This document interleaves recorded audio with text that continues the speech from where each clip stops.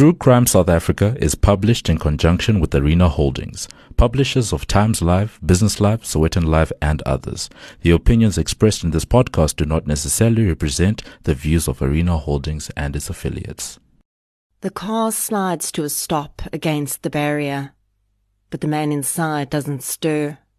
He's out cold, and as the car is doused in petrol and set alight, his breathing will slow as his lungs gradually fill with smoke.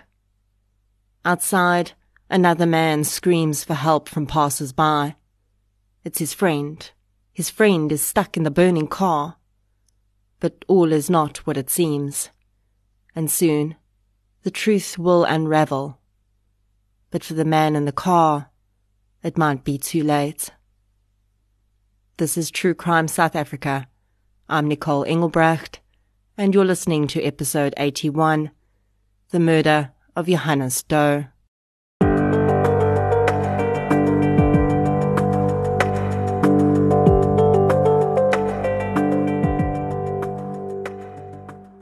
This week's episode most certainly covers some twisted individuals.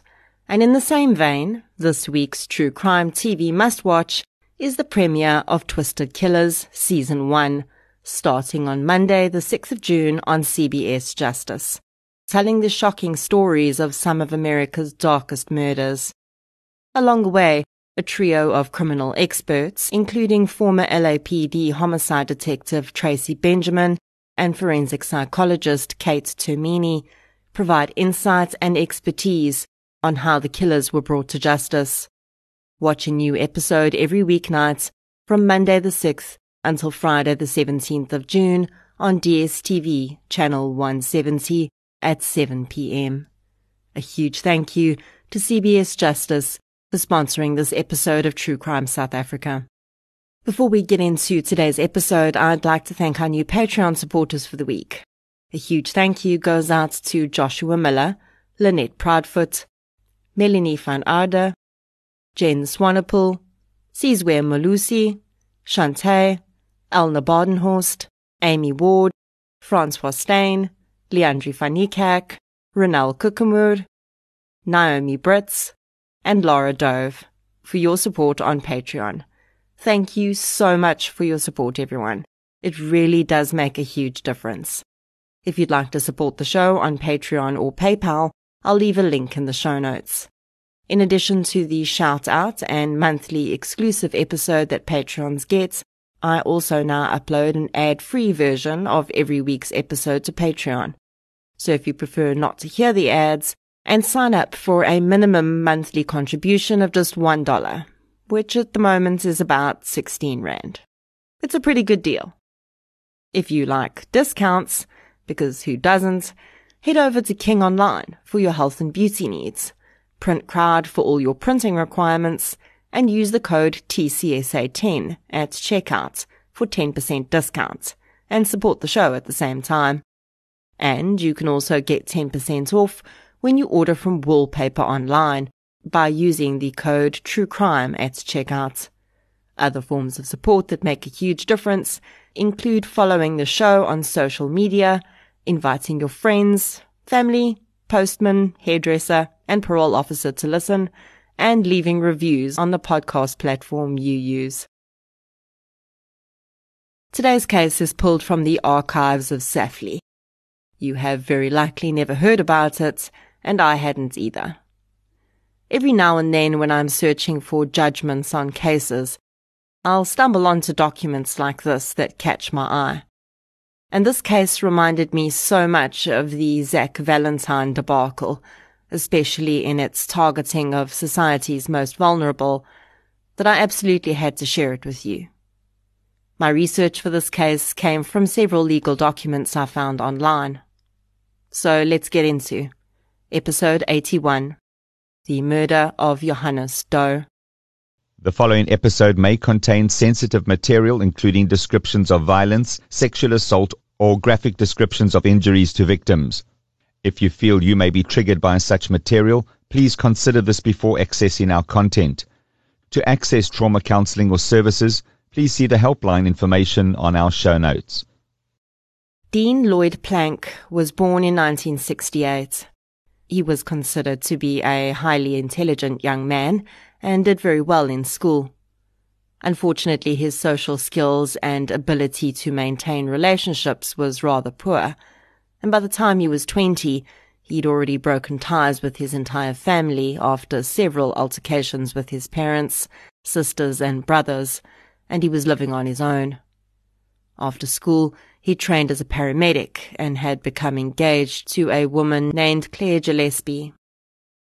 Dean and Claire's relationship didn't work out though, and although their engagement ended, they did stay in contact. It's likely that Dean's erratic and impulsive behavior had contributed to the breakup. He was regularly in trouble at work for simply not showing up without any explanation, and he'd managed to build up a significant amount of debt, which swallowed up almost his entire monthly salary in repayments. These issues, though, seemed minuscule in Dean's mind compared to what was looming on the horizon. When Dean turned 21 on the 1st of February 1989, he was due to report for his compulsory conscription in the army. When South Africa was still under apartheid rule, there was a compulsory period of army enrollment that all white males from the age of 18 had to undertake. Essentially, as soon as a boy matriculated, or if he'd left school early as soon as he turned 18, he would be required to enroll in the South African Defence Force, or SADF. Now, this wasn't really something you could dodge, and unless you had a major disability, there was no way you were getting out of this. People tried. Many young men actually fled the country to avoid their conscription. I know people who spent time in jail because their religion prevented them from participating in war, and the South African government didn't recognize this as a valid reason. The SA government had gradually increased the mandatory conscription period until all men were required to devote at least 2 years of their life to the SADF. One way you could delay your conscription was by signing up to study a vocation that would be needed in time of war, like being a paramedic, for instance, which is exactly what Dean had done. But he'd completed his studies, and now the clock was counting down to his 21st birthday, on which he would have to report to begin serving. Dean did not want to do this, and it was a topic he discussed with his friend Gert Swart on many occasions. Gert Swart was born in 1960. At 29 years old, he was already in his second marriage. He had a daughter from his first marriage and another child with his second wife.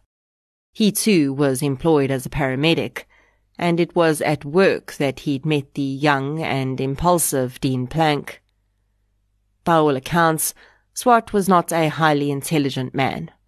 He was able to cope with day-to-day activities and plan, but he often struggled with high-level thinking and was apparently quite easily manipulated in his gullibility.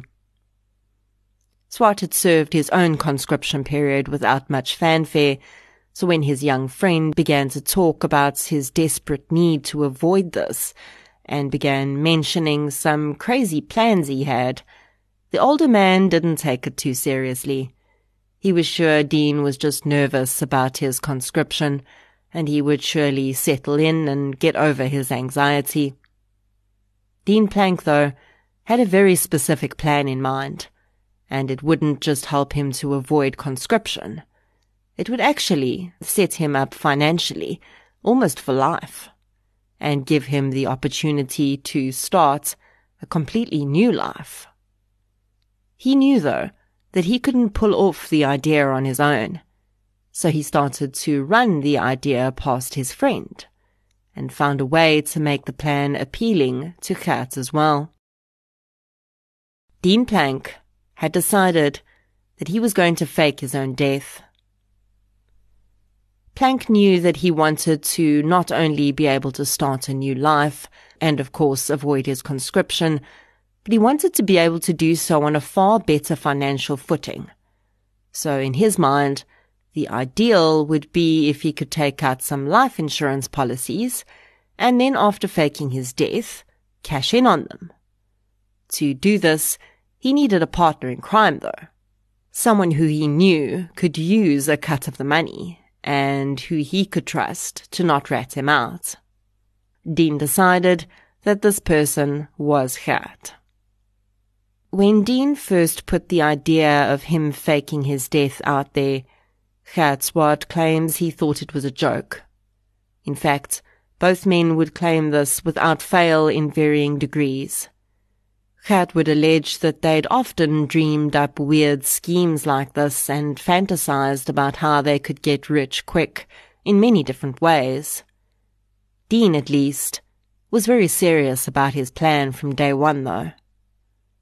The first idea he ran past Gert was that he thought perhaps he could drive his car over a cliff, and that then the police would just assume his body had been lost at sea. Gert soon cut in and said that this would not work, because he had a friend in insurance, and he knew that they didn't pay out if there was no body. Okay, back to the drawing board. But what's that? You say you have a friend in the insurance industry? Well, that's a pretty good starting point. We can always iron out the details later. On the 2nd of January 1989, Gert Swart called his friend in the insurance industry who worked for Old Mutual and told him he was sending a customer his way. Gert's friends sold insurance policies, so he was grateful to get the business, which would earn him a commission. He, of course, was not told that the policies were part of a bigger criminal scheme. Gert told the man that Dean Plank would be making Gert the beneficiary on the policies he took out that day. Dean took out 2 policies with Old Mutual. The cumulative value was 500,000 rand. On the 5th of January, Dean went to Sanlam and took out another policy to insure his life. This one was valued at 300,000 rand. The combined premiums to be paid for these policies was 250 rand per month. It's important to note that although there were waiting periods on these policies for certain types of deaths, such as death by illness or suicide, the benefit for accidental death kicked in immediately, and Dean made very sure of that with each of the consultants he dealt with. Then, 5 days later, on the 10th of January, Dean made an appointment with an attorney and drew up a will. In it, he left his car and 50,000 rand to his parents. The latter money was to pay off a debt he had to them, and he bequeathed the remainder of his estate to his good friend, Gert Swart. In conversation with the insurance consultants and the lawyer, Dean said that he was afraid that he would be killed while serving in the South African Defence Force, and this was why he was getting his affairs in order before he left. After leaving the lawyer's office, Dean visited his ex-fiancée, Claire Gillespie. He relayed the following plan to her. He decided that they were going to steal a body from the mortuary and put it in his car. He would choose a body that was similar in size and age to him and ensure that the body was burned beyond recognition. He was going to be getting an ID in the name Wayne Woodland, and after he'd staged the accident, his friend Gert Swart would claim that it was Dean in the car. His life insurance policies would pay out to Gert, and Gert would then ensure that Dean got his cut. Gillespie would later say that it was not uncommon for Dean to come up with these half-baked ideas. In fact, she said, it was one of the reasons she decided to break up with him, as she felt he just lived in a dream world. So when he told her this story, she smiled and nodded and thought nothing much more of it. After this conversation with Claire, Dean floated the idea to Gert that they could steal a body from the mortuary. Gert, though, told Dean that this would not work, because as soon as they did the autopsy, they would figure out that the person had been dead before the car accidents had occurred. One of the things that got to me about this plan was that both men didn't seem to think that actually stealing a body was a hurdle. In fact, they both seemed quite certain that they would be able to quite easily remove an entire dead body from what should be a pretty secure facility. Now, considering both these men worked as paramedics, it is entirely possible that they had connections at the mortuary, which they'd intended to use for this purpose. So perhaps that is why, for them, it didn't really seem like an obstacle. In fact, the connections that these men had would actually become quite important in this case, and it just goes to show that corruption in state departments is nothing new, despite us perhaps now seeing it at unprecedented levels. On the 12th of January, Dean Plank carried out the next part of his plan. He arrived at his local police station and told the officer on duty that his name was Wayne Woodlin, and he'd lost his ID and needed an affidavit to apply for a new one. The officer duly allowed Dean to fill out a form and stamped it for him. The fail-safe here would be that Home Affairs should be able to check that the ID he was applying for in fact belonged to him.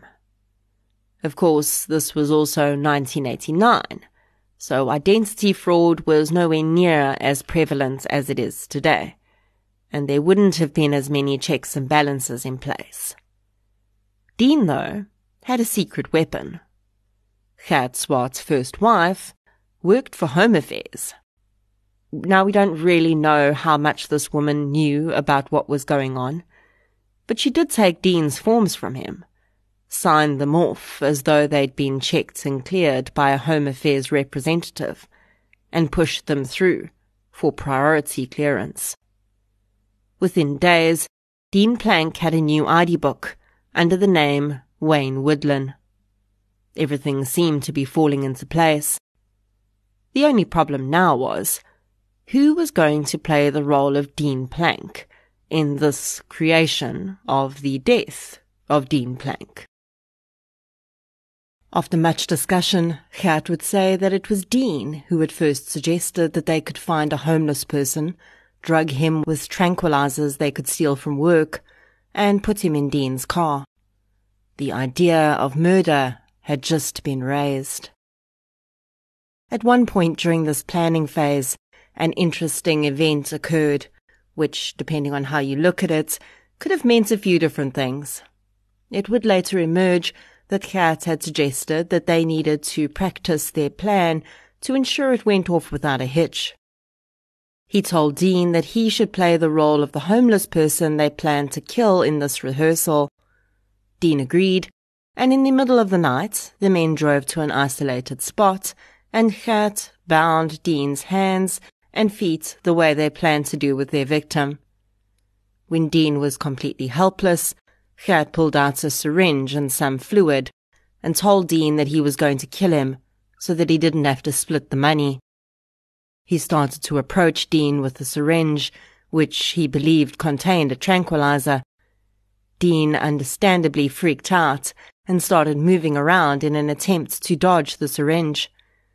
Then, as suddenly as the terrifying experience had begun, Gert suddenly put down the syringe and untied Dean, claiming that he had only been kidding.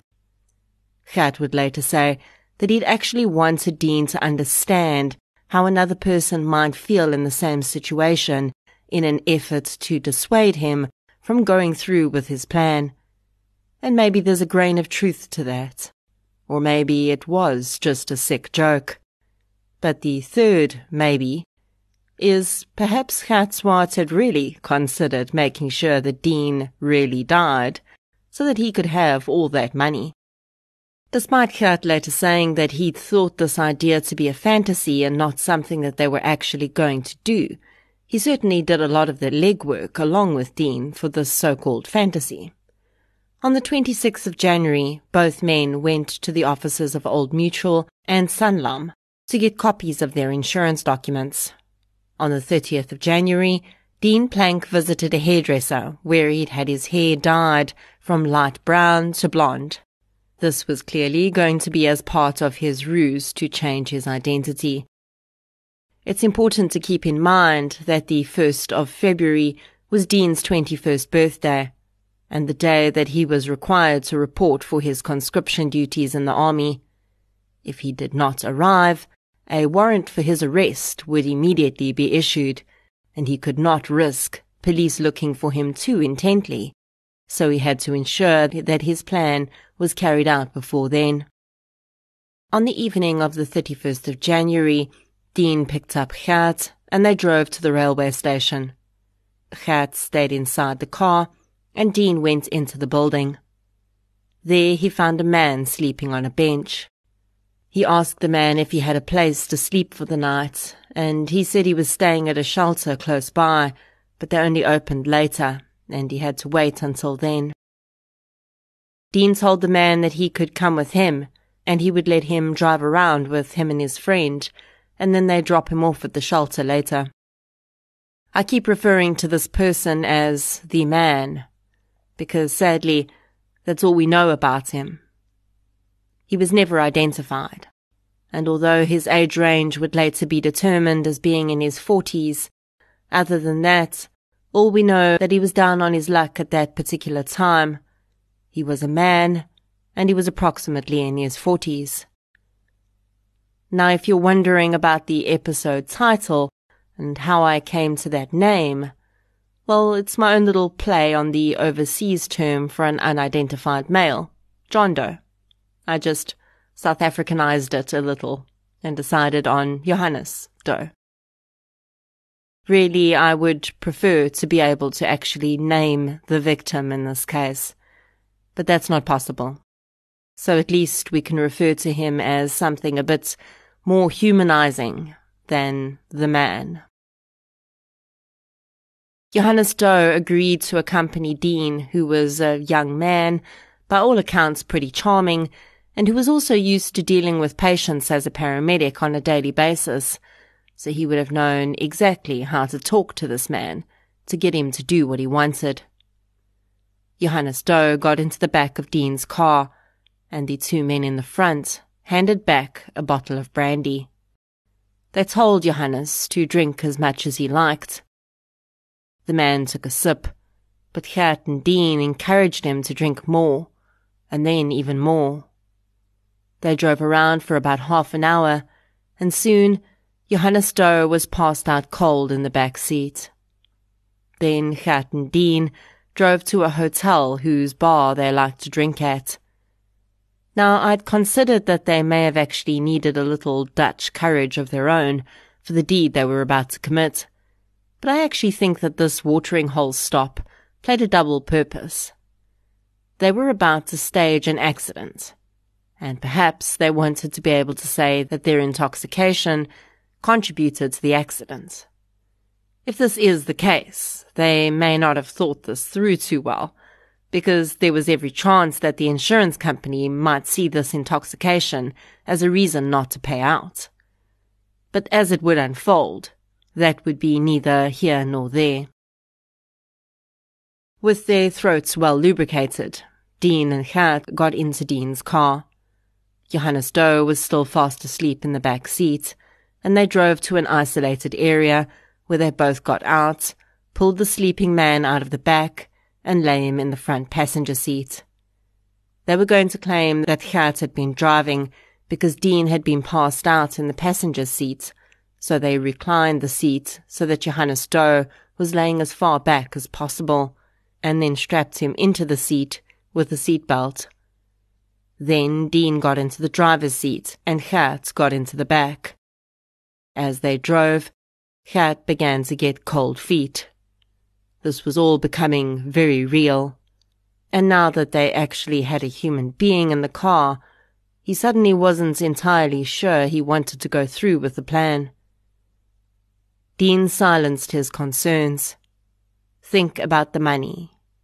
You'll have enough money to take care of your children for a very long time. The pair had carefully selected the area where the staged accident would occur. It was a stretch of road with a railing into which they could smash the car to simulate an accident. It also had very little traffic, but there were occasional passers-by, so Gert wouldn't have to wait too long for someone to spot him. But it would be long enough for the car and the unsuspecting innocent passenger to be burned out beyond recognition. Gert got out of the vehicle and waited on the side of the road while Dean accelerated and smashed the car into the railings. Johannes Doe continued to sleep. Then Dean got out of the car and removed 2 bottles of petrol from the boot. He began to spread the petrol around inside the vehicle, across the body of the sleeping man, and then across the exterior of the vehicle for good measure. Gert sat with his head in his hands on the side of the road. Then Dean lit a match, and the vehicle erupted into flames.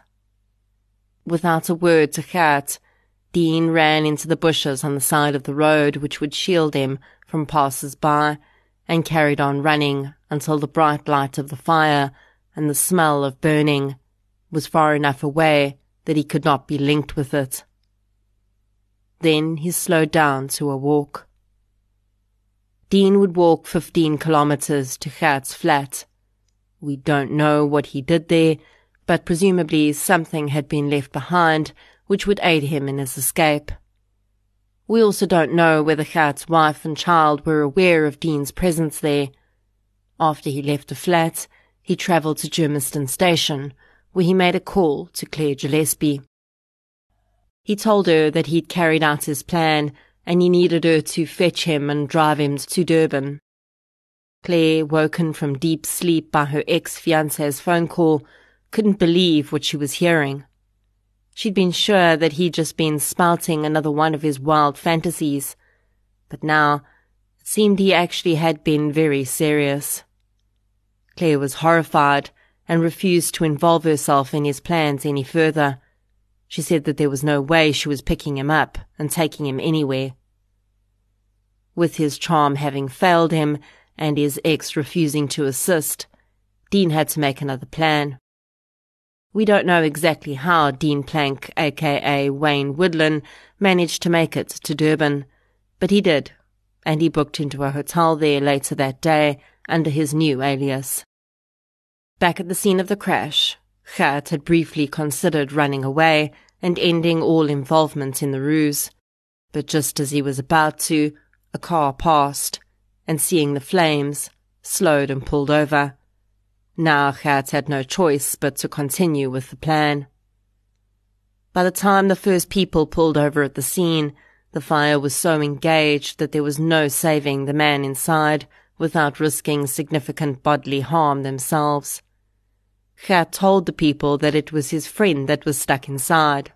He said they'd been on their way back from the bar and had lost their way and tried to make a U-turn, but Gert had accidentally pulled into the path of an oncoming taxi, which had T-boned them, causing their car to spin and lose control before coming to rest against the railings and bursting into flames. He said that he had only just managed to escape through the windscreen in time, but hadn't been able to save his friend. He gave another car that stopped the number for the ambulance service he worked for and his brother's number. An ambulance arrived shortly afterwards, followed by a fire truck, which put out the blaze. Gert was transported to the hospital, but was found not to have sustained any injuries. When he was asked for the name of the person in the vehicle, he gave the name Dean Plank. After being assessed at the hospital, Gert was taken to the police station where he gave a statement explaining what had happened, or at least the version he'd given the first person that stopped, and he confirmed once again that the person that had burned to death in the vehicle was his friend, Dean Plank. He was then given a lift home to his flat. Later that afternoon, he was paid a visit by Dean Plank's brother-in-law, Clive Brummer. It would later emerge that when Claire Gillespie had received that phone call from Dean Plank in the middle of the night, she hadn't known what to do. Her gut told her that she needed to tell someone what Dean had done, but she still wasn't certain whether he was even telling the truth about the plot. In addition, she didn't know at this stage that there'd been a living person inside the vehicle. She was still under the impression that Dean had used a corpse he'd stolen from the mortuary. When he'd called her, all he'd said about the deed was, "It is done," and then proceeded to tell her to come and collect him. She still had no idea that it had involved murder, although certainly theft and desecration of a corpse would have been bad enough in my mind. Her fears that Dean was being serious were confirmed when, as dawn broke, she received a telephone call from Dean's brother telling her that Dean had died in a car accident the night before. Claire had received the news and put the phone down without saying anything about what she knew. She needed to think first. Later that day, Claire drove to Dean's brother's house. His brother wasn't there, but she spoke with his wife and told her what she knew. It was at this point that Clive Brummer, Dean's brother-in-law, was called and informed of what was happening. He decided to go to Gert's flat and see what the man had to say, before he took all of this to the police. When Gert Swart opened the door to his flat that afternoon, he didn't look at all surprised to see Clive Brummer standing there. He greeted the man, gave him condolences, and invited him inside. When Clive asked what had happened, he relayed a similar story he'd given the first people that stopped at the scene and to the police. Except now, he said that Dean hadn't been driving because his arm was injured, and that he, Gert, had not escaped through the windscreen, but had actually been flung through it and knocked unconscious on the road. When he'd come to, the car was already engulfed in flames. And it is these little changes, additions and embellishments to a story that trip up most people when they try to lie. Certainly after such a traumatic incident, it is entirely possible for memory to return and for someone to be able to add more to a story than they were initially able to. But what Gert was doing was changing the basic facts of the situation. Escaping through a windshield is very different from being flung out of one, and he had to have been the luckiest guy in history, because he hadn't sustained a single injury while being flung through a sheet of glass and then being knocked unconscious on the tar road. Clive Brummer, to his credit, didn't bat an eyelid. He simply listened to what the man had to say. Then Gert went into his bedroom and brought out some documents. To Brummer's surprise, Gert was in possession of his brother-in-law Dean's life insurance policy documents and a copy of his final will and testament.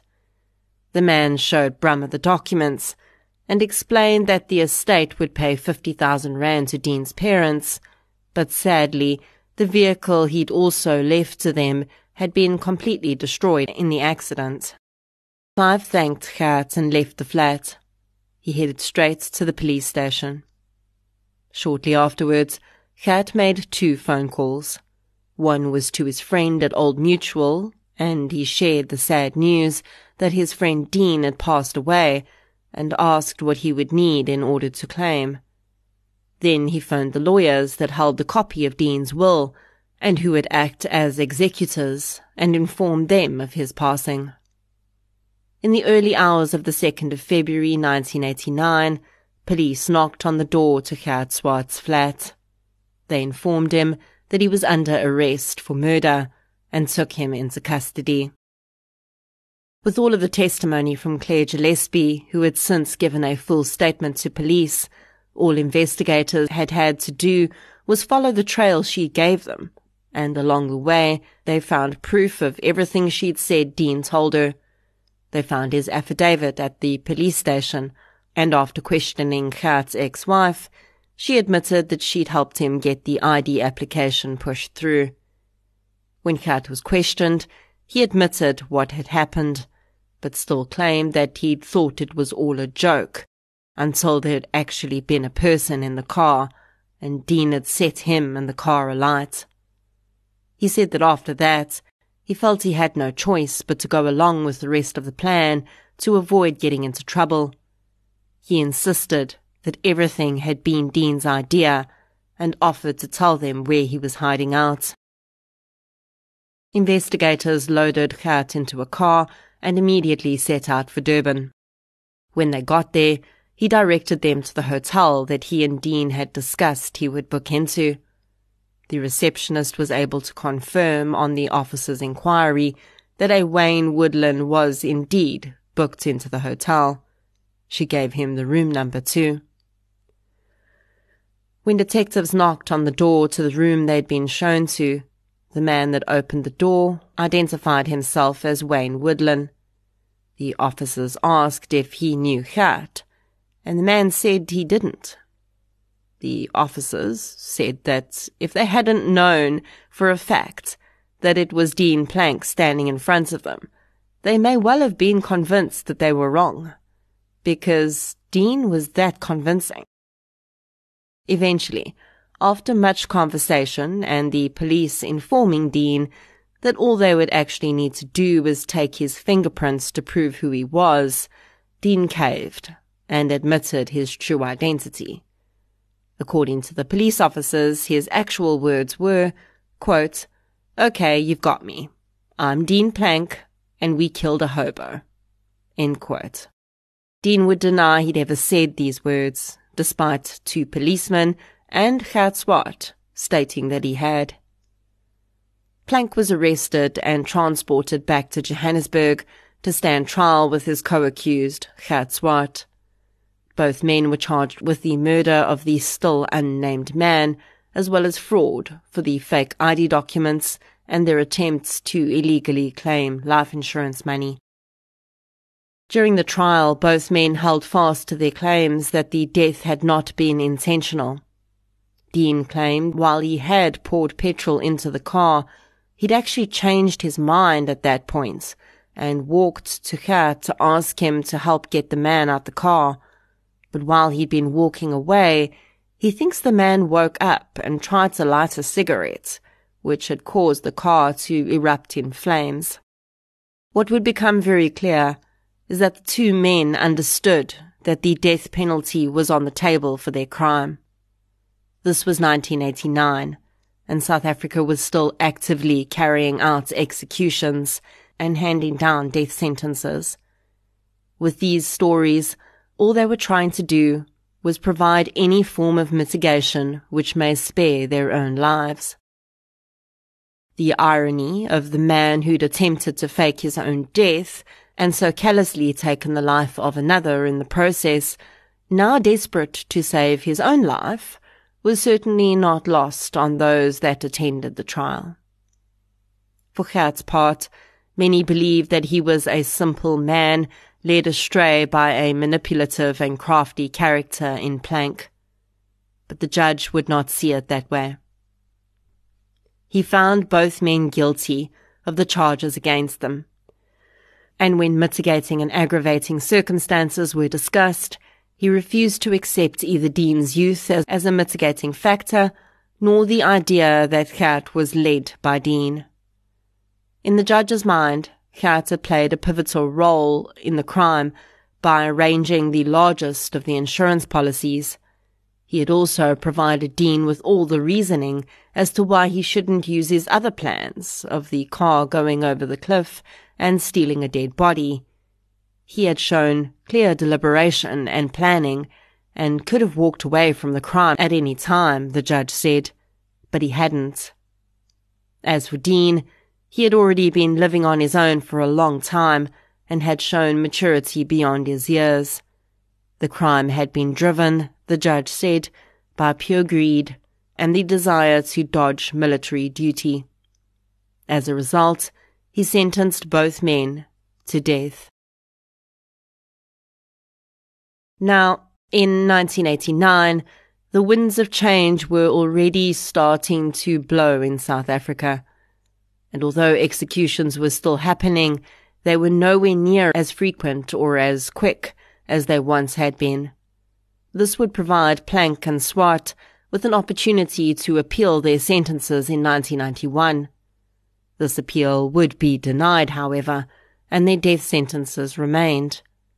But in that same year, the South African government announced that the death penalty would be put on ice for the time being, and no executions would be carried out until the country could decide whether the penalty would remain in place.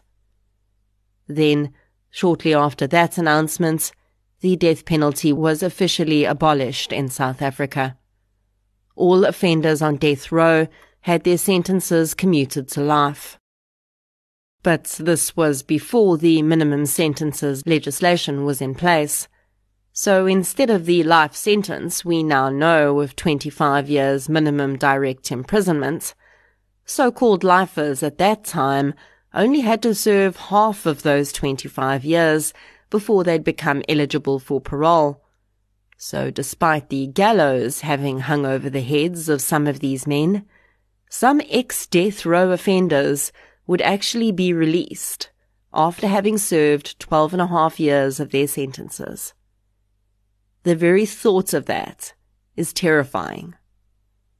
You have to do some pretty heinous stuff to be sentenced to death, and there was clearly a serious ball dropped here that allowed this loophole to be accessed by such dangerous offenders. What would go on to happen, though, is that, unofficially, parole boards would take into account if an offender had initially been sentenced to death, and this would count against them in the parole process. So this at least stopped the likes of serial killers being released.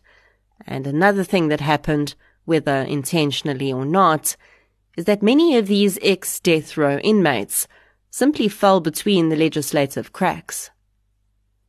While Swart served his sentence quietly and without much ado, Planck took every opportunity he could get to get his name out there. In 1996, he married an administrative worker who worked at the police's Criminal Records Centre. Then, in 1997, he teamed up with Janus Wallace, who was serving a life sentence for murdering Chris Hani, in a bid to take on the prison system for what they saw as discrimination along the lines of sexual orientation. Wallace and Planck complained that they were not afforded the same rights as heterosexual men that some of their fellow inmates who were engaging in homosexual sex acts were. This claim came not only from the fact that a homosexual man would have access to possible partners in a male prison, but also that they felt that DCS was promoting sex acts between male prisoners because they supplied condoms in prison, which heterosexual men were not able to use because they didn't have access to women.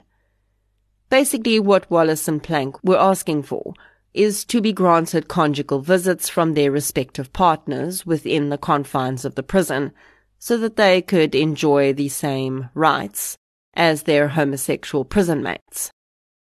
Now, as with many issues raised by offenders with DCS, I can find no updates on whether these two prisoners actually got anywhere with their bid at the time. I do believe that these requests would have been denied, because while our Constitution does provide a framework which should allow for conjugal visits for offenders, there is not an expressly stated human right that supports this. And in 2021, when another prisoner was applying for the same right, he too was denied. Although this has absolutely nothing to do with Dean Planck's crime, I do find it very interesting that he continually pushed himself into the limelight, because this would not be the last instance like this. In 2003, after serving 13 years of his sentence, Planck decided that he was not going to be ignored, like so many other lifers who'd been continually overlooked for parole, and he brought a case against the Departments of Corrections for failing to consider him for parole. He actually won this case, and the judge ruled that DCS had to consider him for parole within the next 2 years, or they would be contravening his rights. Other offenders in similar situations would go on to use Plank's case law for their own appeals against what they considered unfair treatment by DCS in not allowing them to be eligible for parole. As I've mentioned in previous episodes, it's very difficult to actually determine if an offender is still in the system. And I cannot find anything that discusses Plank or Swart's current case. But 33 years after the fact, I'm pretty sure they've both been released. I think for me it was the cold, callous and premeditated manner of this crime that really stood out. Whatever we think about Gert Swart's involvement, he was there throughout and helped make this happen. He stood by as Plank lured a vulnerable man into his vehicle and got him drunk. He sat and covered his face as Plank poured petrol over that man and set him alight. There is perhaps no more sadistic murderer than the one who purposefully targets those who are already vulnerable and in a difficult place in their lives. Johannes Doe was just going about his life, trying his best to keep warm, dry and safe. He was harming no one and just taking a nap on a bench to while away the time until the shelter opened and he could claim a bed for the night. But he crossed paths with the predator before he could do that. Johannes Doe was in his 40s. He was someone's son, a parent who wondered why their child never reappeared. Maybe he was someone's dad, a child who understood that dad was going through a rough time, but held on to the hope that one day he'd walk back in the door and they could try again to build a relationship. Johannes Doe was a human being who probably just found himself in a really tight spot without housing, maybe struggling with some form of substance use disorder. The fact that he was heading to a shelter tells me that he still valued putting a roof over his head. He still held on to some hope of an improvement in his fortunes one day. He was accessing resources, and maybe he was close to his own breakthrough. But we'll never know, because someone decided that their life was worth more than his. The nameless victims haunt me, because when I hear about them, I cannot help but think about the families I know who still search for their loved ones decades later. Because for every Johannes Doe, there is very likely at least one person out there hoping, searching, wondering, what happened to that man I knew? Johannes Doe, rest gently.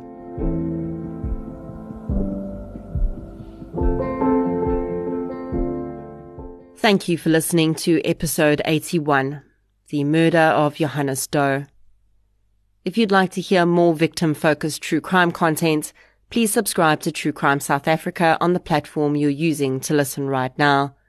If you're looking for something still related to real-life stories, but often with a more positive slant, you can check out my new podcast series, I Lived Through This. You can follow both podcasts on social media. We're on Facebook, Twitter, and Instagram. I'll be back next week with another episode. Until then, thank you for your support, and I'll chat to you soon.